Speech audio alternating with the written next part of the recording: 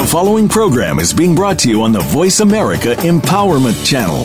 For more information about our network and to check out additional show hosts and topics of interest, please visit voiceamericaempowerment.com. The Voice America Talk Radio Network is the worldwide leader in live Internet talk radio. Visit voiceamerica.com. The views and ideas expressed on the following program are strictly those of the host or guests and do not necessarily reflect the views and ideas held by the Voice America Talk Radio Network, its staff, and management.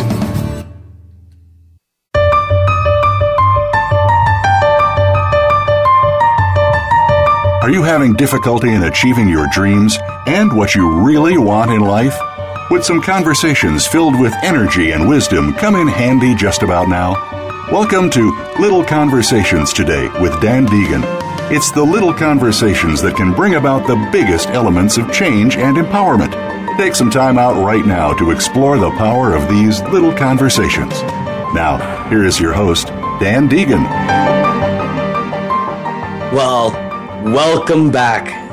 We really hope that you guys had as much fun as we did last week. Last week was such an energetic and vibrant and just really exciting time. Our first launch show. And this week, we're bringing back two other fabulous experts. We're going to start with Brad Montgomery, who's going to teach us all about energizing ourselves and motivating ourselves to really go after our dreams. And then we're going to follow up with Bob Burg. Bob Burg is the ultimate influencer, and he's going to show us and teach us, actually, how to get people on our side and help us walk through our new path. So to start off, we've got Brad Montgomery. Now, Brad is a totally unique blend of laugh-out-loud funny and thought leader. I guess the best way to put him is he's way more than a motivational speaker.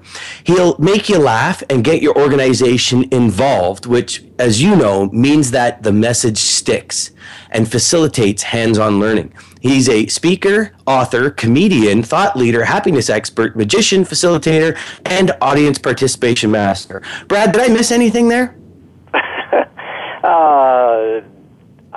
There's stuff on there I've never even heard of. It's an amazing list. Well, it's kind of a tongue twister when you really start looking at it. But, Brad, thanks so much for being here, my friend. We did an expert interview on Little Conversations today. And to just really capitalize on that and move forward with that, we first, very, very, very big for us in this new sort of style is, can you share with us, before you became a world-renowned energizing motivational speaker, what kind of little conversations did you have in your head when you first set out on this path towards what you now know as your greatness? So, thanks, Dan. I want to ask you a question really quick. Define little conversations, because I've followed you for so long. I see it so many times, but I wonder if I can turn the tables and interview the interviewer. What do they mean to you, little conversations? Little conversations to me are those quiet moments when you're by yourself, when you're in between thoughts. Now, we all have about 60,000 thoughts a day. And a lot of those thoughts, for myself anyways, are conversations of, can I really do it? Is this something I can really do? Should I do it? So the little conversations that we try to look at and connect with people, if you will, are those conversations of, you get something that comes into your mind, Brad, and you say, you know what? Yeah. That is magnificent. Just thinking about that goal energizes me. It gives me this dynamic feeling inside. And then 2 seconds, you're like, but can I really do that? Do I have the education? Do I have the time?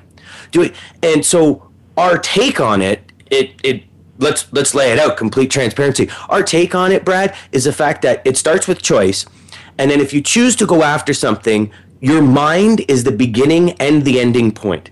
And if those little conversations of lack, of limitation, if you choose to allow them to control your thoughts, you are never going to achieve your greatness.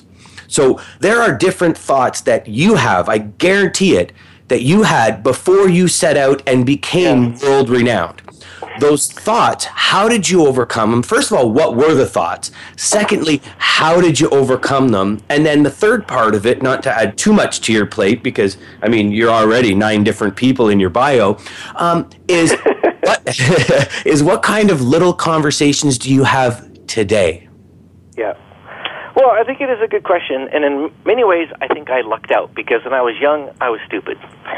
But the good news is that all of us were young, and all of us were stupid, and we can still channel that even as we age.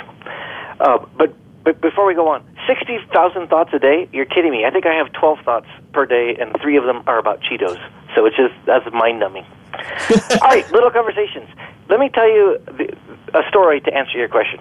When I first got out of college, I wanted to be a magician.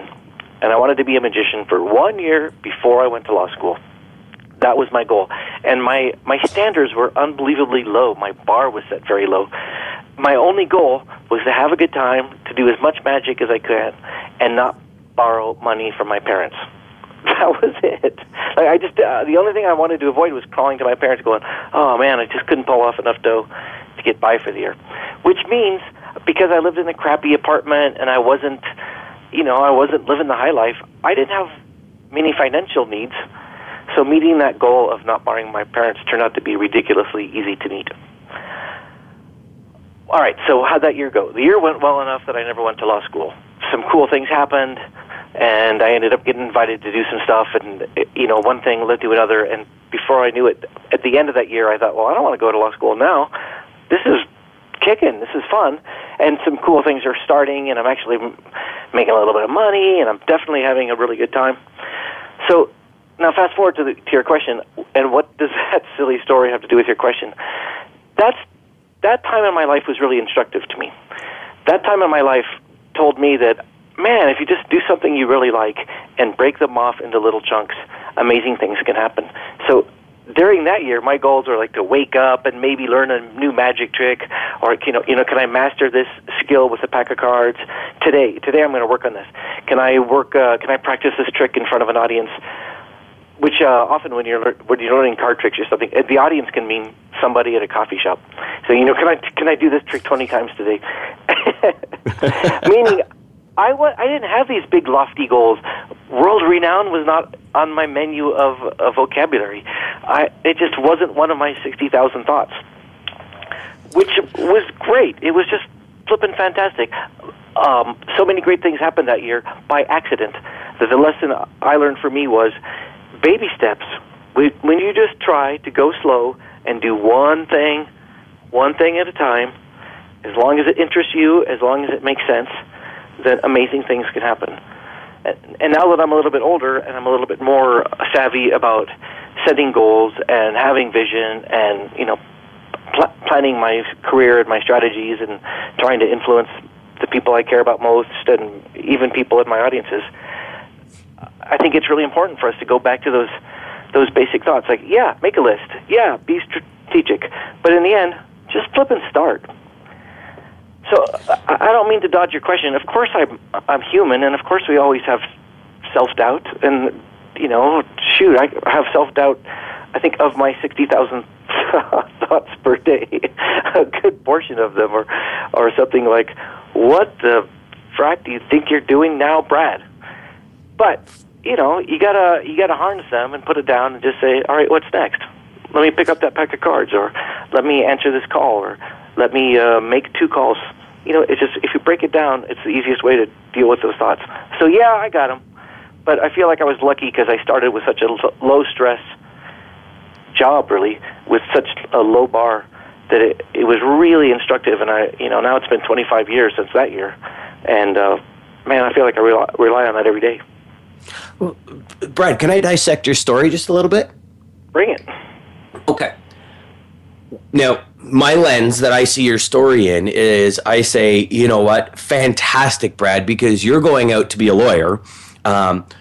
Not sure if, and maybe you can elaborate on it, if that was kind of the directions your parents wanted you to go in, but you took that and you said, well, hold on here. I love magic.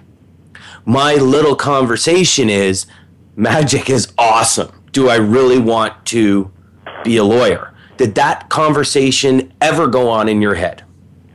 It wasn't quite that simple. I went to my dad's a lawyer, so I don't mean to leave my parents out of it. But also, I went to Brown University, so that's an Ivy League college, and there's lots of smart people there. And just I had assumed forever that I was going to go to some sort of grad school, and I just assumed, and I was good at liked college. I was pretty good at it. So I just assumed that would be the track. I would be on some track as some professional job or something in that realm. And I thought law was really interesting, and I had this really kick-ass class my senior year, and it was just like I loved it. So it wasn't as much of a push and pull between what I really wanted and what my parents wanted, as much as discovering where my passion lies. And related to that, I remember thinking, and I'll just knock off magic in a year. Like, I will master the art of magic in a year. Well, that's ludicrous, That's the thought of a 21-year-old. Like, I'll just master this. Well, after a year, I did learn that it was hard. I learned it was more interesting and complex than I thought, and I learned that it was connected to a lot of different things I was interested more than I thought. But also, I learned that for me, not knowing what was coming, down the path, not knowing my future with a capital F, was okay. Because when we're at school, you know what's coming next. Oh, I know what's coming next. Next year I'll be a year older and I'll be in the next grade, or be in my next year of college. And it was very comforting for me to know what was coming next. Grad school, yeah, that's comforting. But that year off, the year I was doing magic full time, that was a cool year, because one of the many things I discovered was not knowing what's going to happen in 3 years or 5 years or even 12 months was not only okay, it was pretty fun. So, Brad, energizing motivational speaker.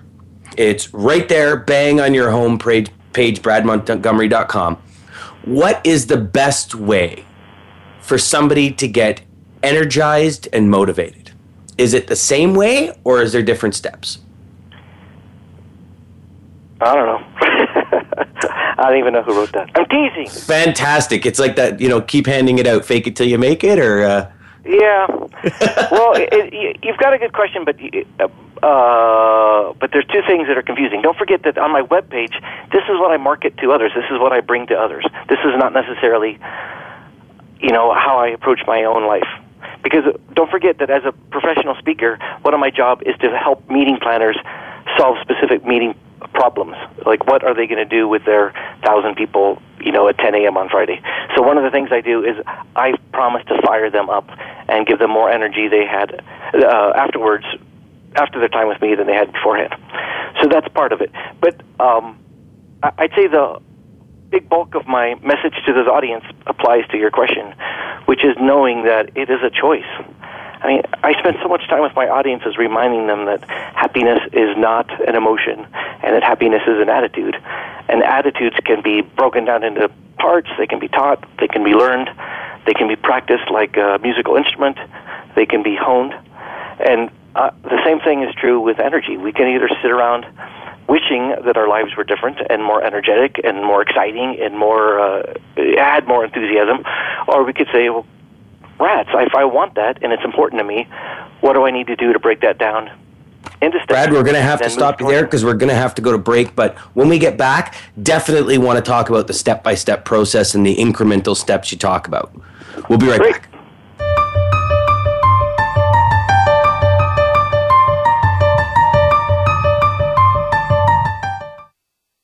Save on your prescriptions with the RX Savings Plus drug discount card offered by Voice America. It is not insurance, and discounts are only available from participating pharmacies, but 9 out of 10 pharmacies participate nationwide. Everyone is eligible for RX Savings Plus. There's no age or income restrictions and no paperwork. Simply print a card and start saving on your prescriptions. Start saving today. Enroll and print your free card online at voiceamerica.rxsavingsplus.com or text the word Talk Radio to 96362. Welcome to another episode of Choice Moments, sponsored by Just2Choices.com. July 20th, 1969. After a 3-day, 240,000-mile journey from Earth, astronaut Neil Armstrong is about to land on the moon. Suddenly, the lunar module's 85K memory computer screams out a master alarm. Armstrong's just two choices in that moment are either land or abort. Keeping cool, and with the help of Mission Control, Neil uses his just two choices moment to land on the moon, and the rest is history. Boxing, like networking, is a contact sport. The more contacts and connections you make, the greater your success. If you're a business owner, sales agent, or job seeker, it's all about the connection. If you want help in your corner, pick up a copy of Knockout Networking today by speaker and author Michael Goldberg. Michael's book will absolutely help you generate more prospects, more referrals, and more business, or more job leads, or even more social connections. Knockout Networking will help you feel more confident speaking with people you don't know. Determine who your target market is, the best way to introduce yourself at business meetings, how to deliver an elevator pitch, follow-up, and how to generate more leads. Social media isn't always the answer, but Knockout Networking is. Visit knockoutnetworking.com to pick up your copy of Michael Goldberg's book, Knockout Networking. Remember, nothing happens in business without a connection, so make the right connections. Visit knockoutnetworking.com today. Have you friended us on Facebook yet? Why not? Just go to facebook.com/World Talk Radio or search for the keywords World Talk Radio. Once you're a part of our Facebook network, you'll receive daily messages about what's happening with our shows, this week's featured guests, and new happenings at the World Talk Radio Network. And you can add your voice to the always active discussions on our timeline. Just go to facebook.com/World Talk Radio or search for World Talk Radio.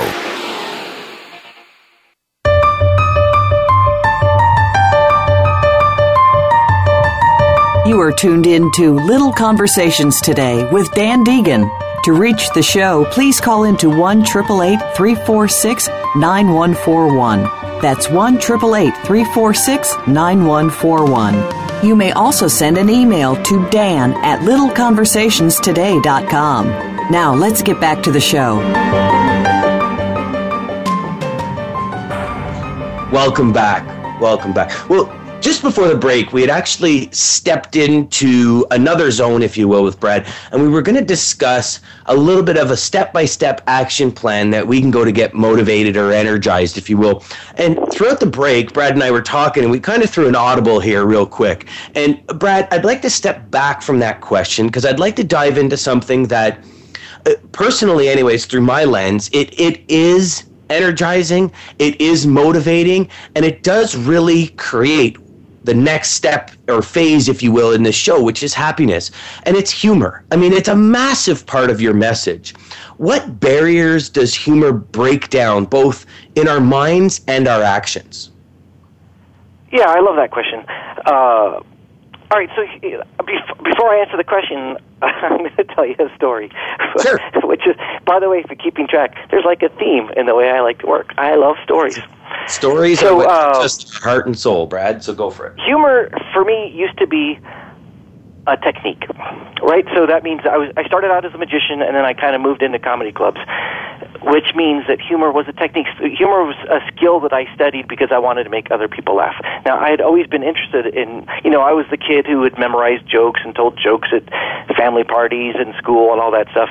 But suddenly I'm studying humor as a technique.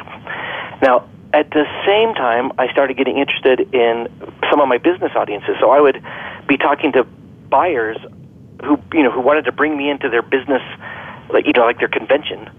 And one of the questions I would frequently get would be, "Oh, I don't know, our people are that might be silly, or please don't get our people involved because they're a little stiff and I don't think they'll do it, and it's just awkward." And then as I started speaking about humor at work, I'd get a lot of this. Well, humor is unprofessional, and humor, you don't understand, we have a serious job. We're CPAs, or we work in law enforcement, or we're doctors, or whatever.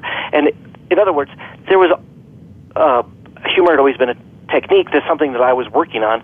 And then now I realized, well, for a lot of people, humor is like this objection. Like, oh, well, that might be good for other people, but it's not good for me. So like the vocabulary of humor was changing for me. And that blew my mind. Like, what? What are you talking about? Of course laughing is a good thing, and I don't care where you are, of course laughing is a good thing. And yet here were these people with some pretty good objections why humor for them was either dicey or dangerous.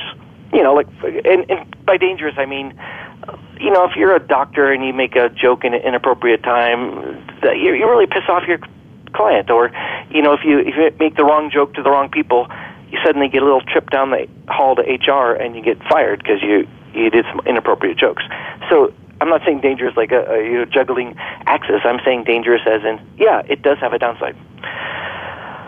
So what does this mean for me? It means I had to think deeply about why humor was relevant and what it does. And, in the end, I had to come up with a pretty good comeback to all those people who said, well, for us, Brad, humor is not good. Well, here's no surprise. I came up with the idea that they're idiots, and of course humor is important. And humor does break down barriers. So as a technique, for me, as a speaker, I use humor to break down barriers between me and the audience. Unlike a comedy club, when an audience comes, they paid $20 and they sit down and they're dressed up and they've got a date and they cannot wait to laugh. They're going to be furious if you, as a comic, are not funny and they're not laughing. But now, when I'm speaking to business audiences, it's the opposite. Often there's people who don't want to be there. They're there because they have to be there. They have no idea what the topic is. They just show up, and then they bring me out, and I'm suddenly making jokes. This is a totally different vibe. So I use humor on purpose as a technique to break down the barrier between me and my audience. And I know that if I hammer away at them for long enough, and it always takes 8 or 10 or for some really tough early morning crowds, 15 minutes of me just hammering away at them and really being patient with them, understanding where they are, knowing if I just stick with this long enough, they'll relax, they'll get me, they'll trust me, and I'll get them around. Because if I can finally break through, I'll be able to take them where I want to go, which is actually to teach them something, not just to make them laugh. And I know I cannot teach them anything unless they trust me. And I know that for me, the shortest path between their suspicion and the goal of them trusting me is laughter. If I can get them to laugh with me and trust me, then we're going to go forward. So that humor is a technique. And it turns out I think humor then becomes a technique for all of us, really regardless what our jobs are. So let me give you some examples. I do a lot of work for some dark groups. And let me explain, like emergency room nurses, paramedics, probation officers, cops, firemen. These are people that have such difficult, stressful jobs that they also have really dark senses of humor. And this is like their coping method. This is how it breaks down the barriers between them and sanity. So, for those groups, it's really fun to remind them that humor is, they don't even know it sometimes, but humor is the way they keep sane. They're able to make jokes. Coroners and funeral home directors make jokes that you and I would never think is funny. But on the other hand, we don't have the stressful, difficult, dark job they do. So for them, I think humor is a way to break down the barriers between sanity and not, between happiness and not. Humor is so important for all of us. We use it in sales. We use it in relationships. We use it, with ourselves to be productive. We use it in times that are both good and bad in order to keep ourselves lively. Humor is the thing that breaks down everything, and it's universal. It's that thing that no matter where you are, no matter what age you are, no matter what country you're from or what culture you're from, you get it. Humor is important, and laughing is something that not only feels good, but is important to us. So you take humor in order to break the ice, if you will, or break down the barriers, have people's walls come down so they can open up to your message, which is happiness. Is that correct? Yeah. So in my job, it's really that simple. Humor used to be the end. You're like, hey, hire me and I'll come make your group laugh. But now I see as humor, I think it's much more powerful as a technique. Hey, bring me in and I'll teach your audience some information that will help move them from point A to point B. But because I'm really funny, I'm able to really get them to lean forward on their chairs, sit on the edge of their chairs, and I'm able to make that message more sticky because they're laughing. People learn best when they're laughing. So how do you take happiness and take the little conversations we have in our heads and turn them to help us maybe even break down happiness into small, manageable steps in order for us to be happier individuals? Yeah, all right, so that's great. I think what you're asking is, how can we be more happy? Yes. Yeah. I guess if you want to really, null it down, yes, it's how can we be more happy? It obviously starts with our thoughts, because if we're not thinking happy thoughts, we're never going to be happy. So how would we go about changing our thought process, our conversations in our head, to help us be happier individuals and create more happiness in our lives, in our family lives, so on and so forth? Well, thank you. What a great question. There's 3 steps. And the first one, oddly enough, is making sure people get that concept that happiness is something that we can learn. Happiness is something that we can get for ourselves. Because so often, Dan, we tend to think of happiness as something that happens to us. Oh, if these magical things happen, then this great thing called happiness will happen to me. If, once I get my kids out of diapers, or once I get that raise, or once I get a vacation, or after this big project is done, only then that will somehow bring happiness to us. When in fact we're wrong about that. So it turns out if we invest first in happiness, we're more able to get things done. But the very premise is very important, because most people just don't believe it. And again, that premise is, no, we're wrong about happiness. Happiness is an attitude. It's something that we can create for ourselves through strategic thinking and through strategic action. So that's that first thought. You got to buy into that. If you don't buy into that, you're screwed. And then the second thing is to remind ourselves why this is important. Because we all sort of get it. Well, happiness is good. I like happiness. Sure, that sounds good. But it's, I think, instructive and helpful for us to remind ourselves that happiness has a value. Because happy people tend to do better than their unhappy counterparts. And, again, this is common sense. This is what our grandma told us. But it's helpful when we're learning happiness to really have a really good grasp on the why in the heck are we learning happiness. And besides that common sense thing, it's because we're better. So happy people are, for example, we're more resilient. Happy people are healthier. Happy people are more creative and innovative. Happy people sell better. Happy people are more productive and more accurate. I don't know what your job is, no matter who's listening. When I covered you, your job is in there. So happiness helps you with your job, but of course it also helps with your family life, and whoever you live with, and it also helps with yourself. All right, so for those of you who are keeping track, I haven't answered your question yet, but I've tried to wet your whistle. I've tried to tell you that, 1, happiness is learnable. It's not an attitude, it's a skill. And 2, it has a tremendous value, even a tremendous value beyond what our common sense tells us, which is more vague. Like happiness would feel good. All right, so hopefully now you're thinking, well, give it to me. What is it? The beautiful thing about happiness is there are many things that are really straightforward, many techniques we can use that are unbelievably simple. They're so simple they almost sound like voodoo, like, no way, that's too easy to be true. But they're backed up by science and they work. So because you asked, let's make sure we cover a couple of them. The first one. Well, Brad, I might have to stop you. Unfortunately, we've got about 30 seconds left in this half of the show before we bring Bob Burg on. No. Is that yes? And we want to make sure that you share your contact details. How could people get a hold of you? Well, we got to learn more about happiness and come to bradmontgomery.com. So my name is Brad Montgomery. Put it together. .com. Come by and visit. And there's a lot of stuff there, including links to the blog and some videos that answer that how-to question with happiness.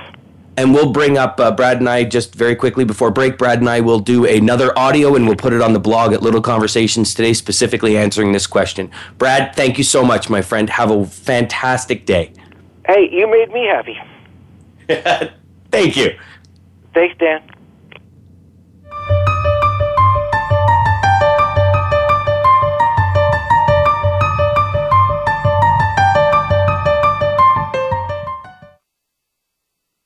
We're making it easier to listen to the Voice America Talk Radio Network live wherever you go on iPhone, BlackBerry, or Android. Download it from the Apple iTunes App Store, BlackBerry App World, or Android Market. Hi, I'm Joe Swedish, CEO of WellPoint. We proudly support the March of Dimes and all they do to reduce the rate of premature birth in the United States. Though premature births have recently declined, still 500,000 babies are born too soon each year. We're helping the March of Dimes fund cutting-edge research and community programs that help moms and their babies live healthier lives. Please visit marchofdimes.com and join us in working together for stronger, healthier babies. Here's a Choice Thoughts idea, sponsored by just2choices.com. What is happiness anyways? People often see happiness as a thing such as getting a new car, earning a college degree, or having a relationship. Yes, these are reasons to be happy, but they do not guarantee happiness because in reality, happiness is simply a person's choice of mindset. In every present moment, there are just two choices. One, be happy, or two, be less than happy. And whichever of these two choices you make the most is as happy as you will be. Have you had a chance to check out Voice America's online magazine and blog, Press Pass? If you love our hosts and shows, check out articles that give an even deeper perspective. Plus topics about health and fitness, movie reviews, philosophy, business tips and tactics, spirituality, positive thought, current events, and even more about your favorite host. It's just a click away at vapresspass.com. That's vapresspass.com. VA Press Pass by Voice America. All access, all the time.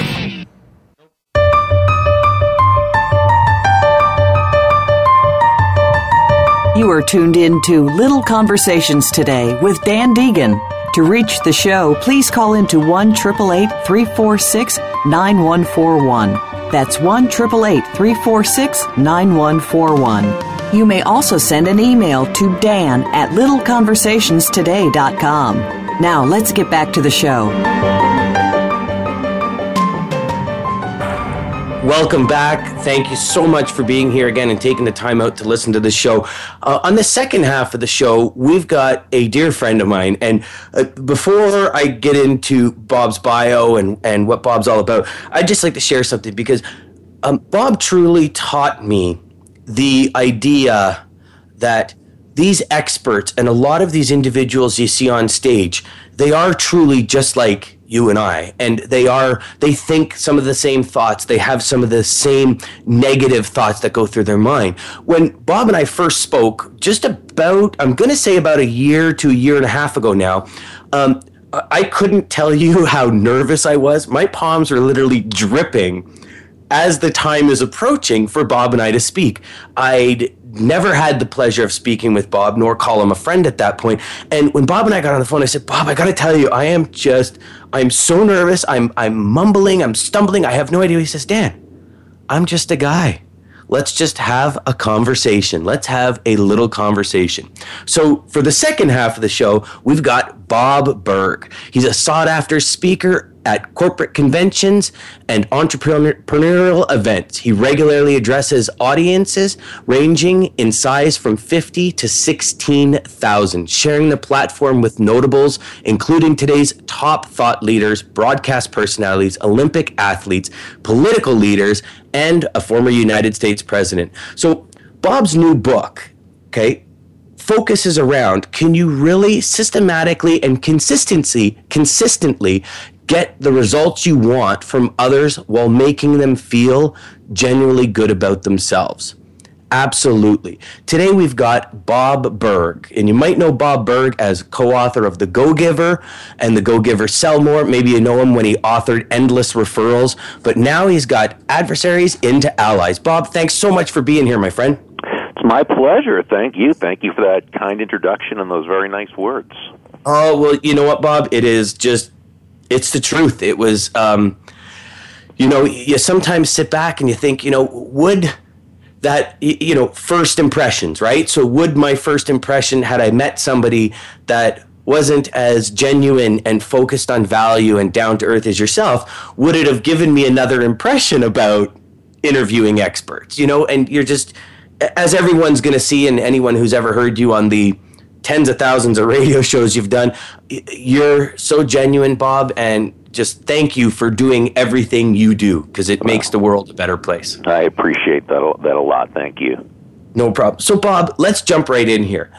Sure. Before you became a world-renowned value expert on value, on influence and the art of influence, and what we're going to talk about shortly, ultimate influence, what were some of the little conversations Bob Burg had in his head when he started towards maybe writing your first book or getting on stage and really taking that idea that you want to transform people's lives and you want to show the world that, you know what, if you add value, everything else just comes your way.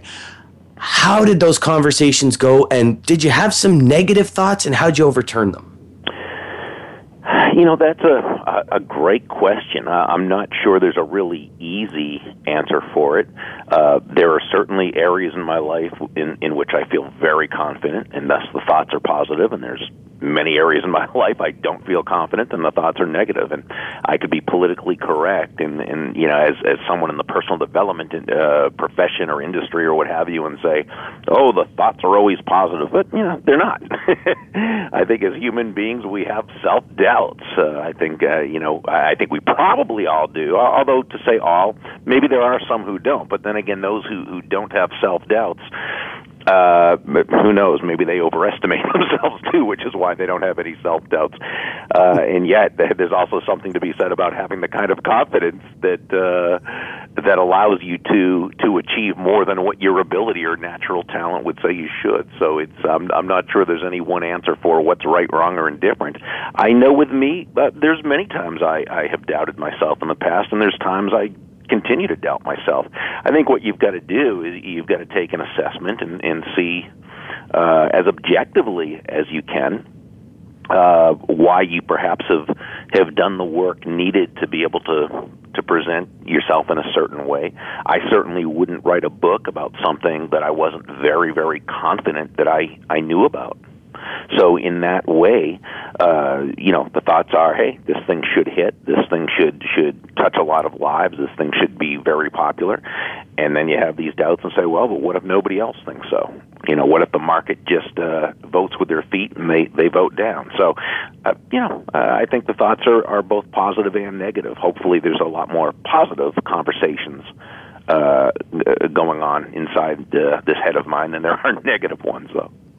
Well, I'm pretty sure sitting where you are and being the help that you've been to the countless of hundreds of thousands, millions of people, Bob, I'm willing to say, out of your 60,000 thoughts, you're probably more on the positive side. I'd like to think so. Absolutely. Bob, your new book, it revolves around ultimate influence. So the big question for anyone that's listening that hasn't read it, and by the way, anyone who's listening that hasn't read it, it's one of those must-reads on your bookshelf, along with Endless Referrals, especially if you're in sales. And let's face it, no matter who you are on the planet, you're in sales. So you need the book. Bob, what's ultimate influence?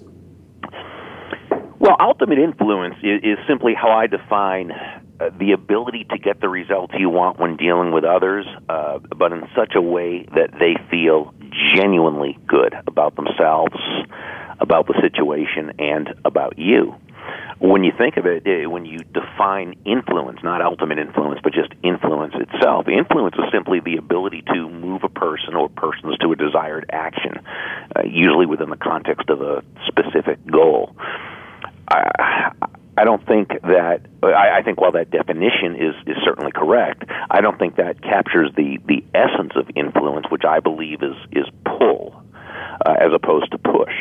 Where it's not a matter of pushing our ideas on people as a way to influence. That might get some temporary satisfaction and results, although it also might not. But it's certainly not the way to be able to create that sense of influence where people desire to buy into your ideas. And I often say when I speak at conferences, especially at leadership conferences, I'll start out by saying, how far can you push a rope? And people laugh because they know the answer is not very far. Or actually, you probably could push it far, but not very effectively, not very quickly. It would take a lot more work, and that's why we say influence really is pull. And you don't hear people say, by the way, wow, that Dan, he is so influential. He has a lot of push with people. They'd say he has a lot of pull with people. And that's really what influence is. It's gentle pull. But influence is an attraction. Great influencers attract people to themselves and to their ideas. And again, they do this with gentle pull. They elicit commitment rather than depending upon compliance. Bob, ultimate influence is made up of 5 parts, or 5 key principles, if you will. What are the 5 principles? And we've got just about 4 minutes before break, but we'd love to hear a little bit about these 5 principles. Well, the principles themselves, number 1 is to control your own emotions. Number 2 is understand the clash of belief systems. Number 3 is to acknowledge their ego. Number 4 is to set the proper frame, which is so important. And number 5 is to communicate with tact and empathy. In the couple of minutes before we have the break, I could probably share the first one, which is controlling your own emotions. It sounds so intuitive when you think of it. Of course you have to control your own emotions, but what does that mean, and is it easy to do? Well, really, as human beings, we are emotional creatures. We'd like to think we're logical, and to a certain point we are, but not very. We're pretty emotion-driven. We make even major decisions based on our emotions, and then we rationalize or tell ourselves rational lies in order to justify those decisions. But in this case, what I'm really talking about is the kind of emotions in which we allow ourselves to be hurt by others, angered by others, made to feel badly by others. And when we're not in control of our emotions, if we're not in control of ourselves, you're starting from really a point of weakness. The sages said, who is mighty? And answered, that person who can control their own emotions and make of a potential enemy a friend. So it's when you can be the boss of yourself, when you're in control of your own emotions, which allows us, as Zig Ziglar taught, to respond rather than react.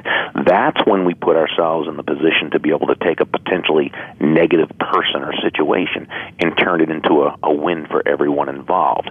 And so when I say control your own emotions, I don't mean to denigrate emotions. I don't mean to that we should be some, robots that have no emotions. No, the emotions are great. They're a wonderful part of life. But as one of my great friends and mentors, Dondi Scumaci, and I know you know Dondi, as she says, take your emotions, by all means, take your emotions along for the ride, but make sure you are driving the car, which simply means, hey, have your emotions, enjoy them, make them a great part of your life, but you be in control of them, not they in control of you.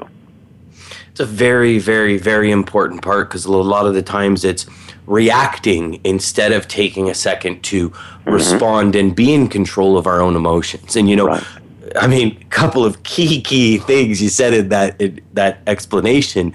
I'm sure there's so many people out there smiling, just as I was, going, you're absolutely right, yeah. Because in that moment when we buy it, it's full of emotion, and now you look at it, it's like, what on earth did I buy that for in the first place? Yeah.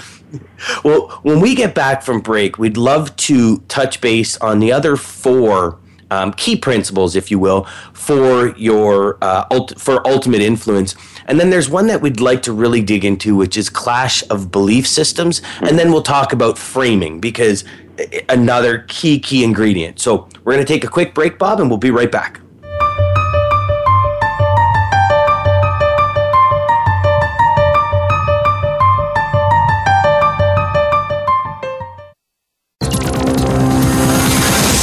It's your world. Motivate, change, succeed. VoiceAmericaEmpowerment.com. How you can change your life by learning to see Just Two Choices everywhere you go. Sponsored by Just2Choices.com. When you're out driving your car, have you ever noticed that a stop sign is an everyday Just Two Choices event? In that moment, as you come to the stop sign, you will either make the choice to come to a complete stop or make the choice to keep rolling through the stop sign. Which choice do you usually make at a stop sign? So you can use stop signs as a simple reminder to start seeing Just Two Choices everywhere in life. Tune in to the Voice America Variety channel on the Voice America Talk Radio Network. Voice America Variety broadcasts a diverse array of topics, reaching a global community. Our experts come from all walks of life, and the topics they discuss are everything from current events, arts and entertainment, leadership, parenting, relationships, self-improvement, career advice, and a variety of other topics. Check us out today. You're sure to find something of interest. Voice America Variety. Talk on today's hot topics. Become our friend on Facebook. Post your thoughts about our shows and network on our timeline. Visit facebook.com/World Talk Radio.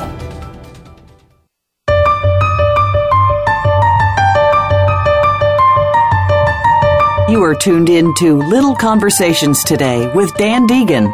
To reach the show, please call into 1-888-346-9141. That's 1-888-346-9141. You may also send an email to dan@littleconversationstoday.com. Now, let's get back to the show. Well, thank you for being here again and welcome back. Just before the break, if you missed it, Bob was discussing the 5 key principles that come with ultimate influence, or that are involved in ultimate influence. Bob, can you share what the second principle is and a little bit about it? Sure. The second principle is to understand the clash of belief systems, and this is so vital. This is something that really had me messed up for a large part of my life until I kind of figured this out, because it can be so tricky and so insidious. First, what are beliefs? Well, a belief, and in my definition, a belief is a subjective truth. It's the truth as you understand the truth to be, which doesn't mean it's the truth. It means it's your truth. It's a belief. We have our beliefs kind of pretty set. Our belief system is pretty much set by the time we're a little more than toddlers. Our belief system is a combination of upbringing, environment, schooling, news media, television shows, movies, popular culture, everything you taste, touch, see, sense, smell, what have you. Now, but again, it's formed very, very young. It's the lens. Our belief system can be looked at as the lens through which we see the world. It's very personal. It's very individual. Now, we are also unconscious of this. Okay, in other words, we don't grow up taking critically looking at the information that comes into our brain that we're given and say, now what's the premise here? How was this figured out? How does this person know this? Who did they learn it from? No, we kind of just accept a lot of it. And again, so we're unconscious of it when we're young, but most of us live our lives unconscious of this, and that this is how we're making our decisions, through this lens. Well, the other person with whom you're about to have a difficult transaction, let's say, a difficult situation, well, they are also run by their belief system, unconsciously, just like we are. So that's bad enough when you think of the potential for harm. But here's the other thing to put on top of that. As human beings, we also tend to think that the way we see the world is the way everyone else looks at the world. When you think of it, how could it be any different? We don't know any differently. This is why, Dan, you hear people say things like, oh, everybody feels that way. Nobody likes that. Or you may have even said yourself at one time or another, I know I have, well, I would never do that to someone, or I would never say that to someone. Well, no, we wouldn't, because that's not congruent with our belief systems, but with other people. And it's very difficult to believe that other people actually don't see the world that way. So what's key is to not to necessarily understand their belief system. We probably won't. They probably don't. But what we need to do is simply understand that that this person is probably seeing the world through a much different lens than through which we're seeing the world. And as long as we understand that during this transaction, then we're okay. Then we've at least created a context where we can have a win-win. As I went through your book and read it twice now, actually, each time I get to this point, I get this massive smile on my face when you're discussing the lens in which people see things, and you're discussing when you hear things or when people say things, consider the source. And Bob, this is a huge one for everyone listening, for all of our little conversations, consider the source. And I share that with my family all the time. My wife shares it with her friends. It's true. How important is considering that source? Before we go on to the third of the 5 key principles, how important is considering the source of your information or even your, I'm going to say, suggestion? If somebody makes a suggestion for you to do something, what is that source that's giving you that? Yeah, when you think of considering the source, there are different environments for that. I mean, it could be, someone says something is the way it is. A newscaster tells you something about this politician or that politician or this viewpoint or that viewpoint. Do you just accept it? Well, why? What are they basing it on? How did they learn it? Does it align with you're much more likely to accept it if it aligns with your beliefs, and much more likely to reject it for no other reason that it doesn't align with your beliefs. So consider the source. Is this person someone who just seems to say and do things for no reason other than they buy into a certain philosophy, or do you know them as being deep thinkers? Okay, so that might be one way. Or, the person, whether it's a family member, friend, whether it's a prospect, whether it's a client, whether it's a coworker, whether it's someone you just know in social circles, they give you some advice. Well, do you take that advice or not? Well, first it depends on your situation, but you've also got to consider the source. How are they an authority on that? How do they know it? Where did they learn it? How did they come to that conclusion? What's their premise? Let's go back to someone criticizes you for something, and you feel really badly hearing about that criticism, and that was something I brought up in the book. That was personal with me, that I was deeply offended by some unconstructive criticism that I bought, and a friend said to me, consider the source. Who is the person saying it? Is it someone whose opinion you should really care about? Well, why? Have their opinions in the past been thoughtful decisions, thoughtful in terms of putting a lot of thought, or do they just say things just to say them? So to the degree that we can consider the source every time we hear something, for whatever reason, that puts us in a position of power. It's what T. Harv Eker talks about, being conscious, which is acting out of thought and power rather than on unconscious past programming. It's a matter of thinking things out and, again, considering that source. So, understanding the source, the lens, all that from your belief system portion, what is the third of the 5 principles, Bob? Well, that says to consider their ego. Acknowledge their ego. And by this I simply mean, and it's not that we shouldn't acknowledge our ego. We want to make sure our ego is not getting in the way of our logic and of our decision making. And ego really ties a lot into emotion, which is that first principle. Ego and emotion are very, very much connected. And so when you can tell this other person is really not operating logically and clearly, but seems to be extra emotional or angry or, in some way counterproductive in what they're doing, you've got to say to yourself, is this person's ego in charge of them? You're acknowledging their ego. When I say acknowledge their ego, I don't mean vocally saying, hey, buddy, your ego, watch it.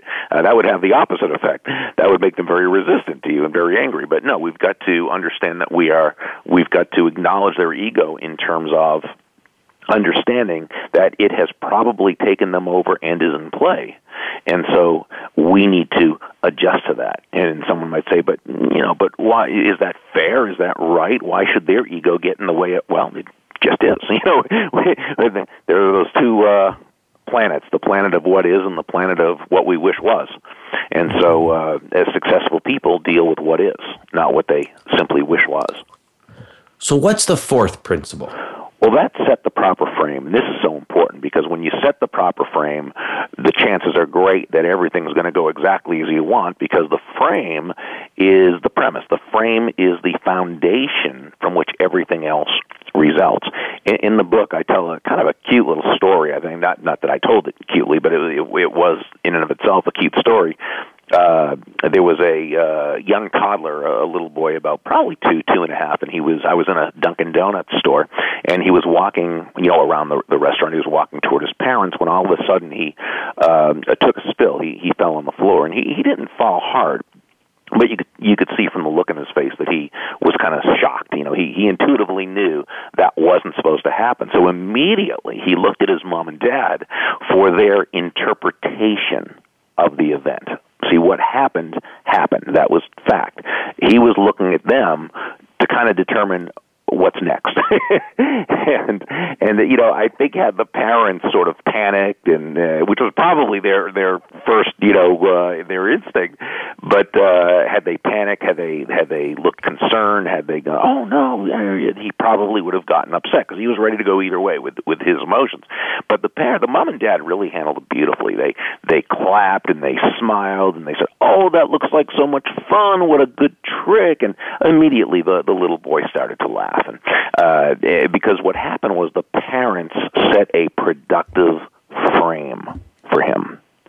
And that's key. And we can do that with anyone when we meet a person. It could be you know what? The ultimate positive frame setter is simply a genuine smile. You smile at someone, it's almost impossible for them to resist, really. Or you might be in a conversation and someone enters the room and maybe you open up your body language a little bit to set the frame for them, to let them know they're welcome into the conversation. So setting that frame is so key. It's also very important to be able to reset another person's already negative frame. You don't want to buy into that frame. Instead, you control your own emotions. You respond rather than react. You understand there's probably a clash of belief systems taking place. You acknowledge their ego, and you make sure that you act in such a way that you reset the frame. So now you're both operating from a frame of allies rather than adversaries. We are going to have to leave this on a big cliffhanger for all of you listening because, Bob, you're going to have to go to www.burg.com. Bob, your book's available there because we've got about 10 seconds left in the show, and we're going to leave you hanging on that cliffhanger because, you know what, the fifth principle is just as important as all the other four. Yeah. Bob, thank you so much for being here.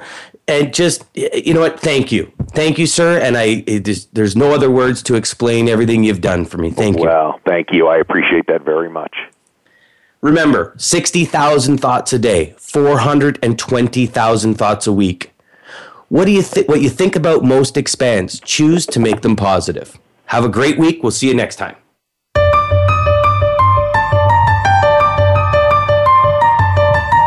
Thank you for joining us this week for Little Conversations Today. Please join Dan Deegan for another engaging conversation next Friday at 10 a.m. Pacific Time, 1 p.m. Eastern Time on the Voice America Empowerment Channel. Have a great weekend and a week of achieving your dreams.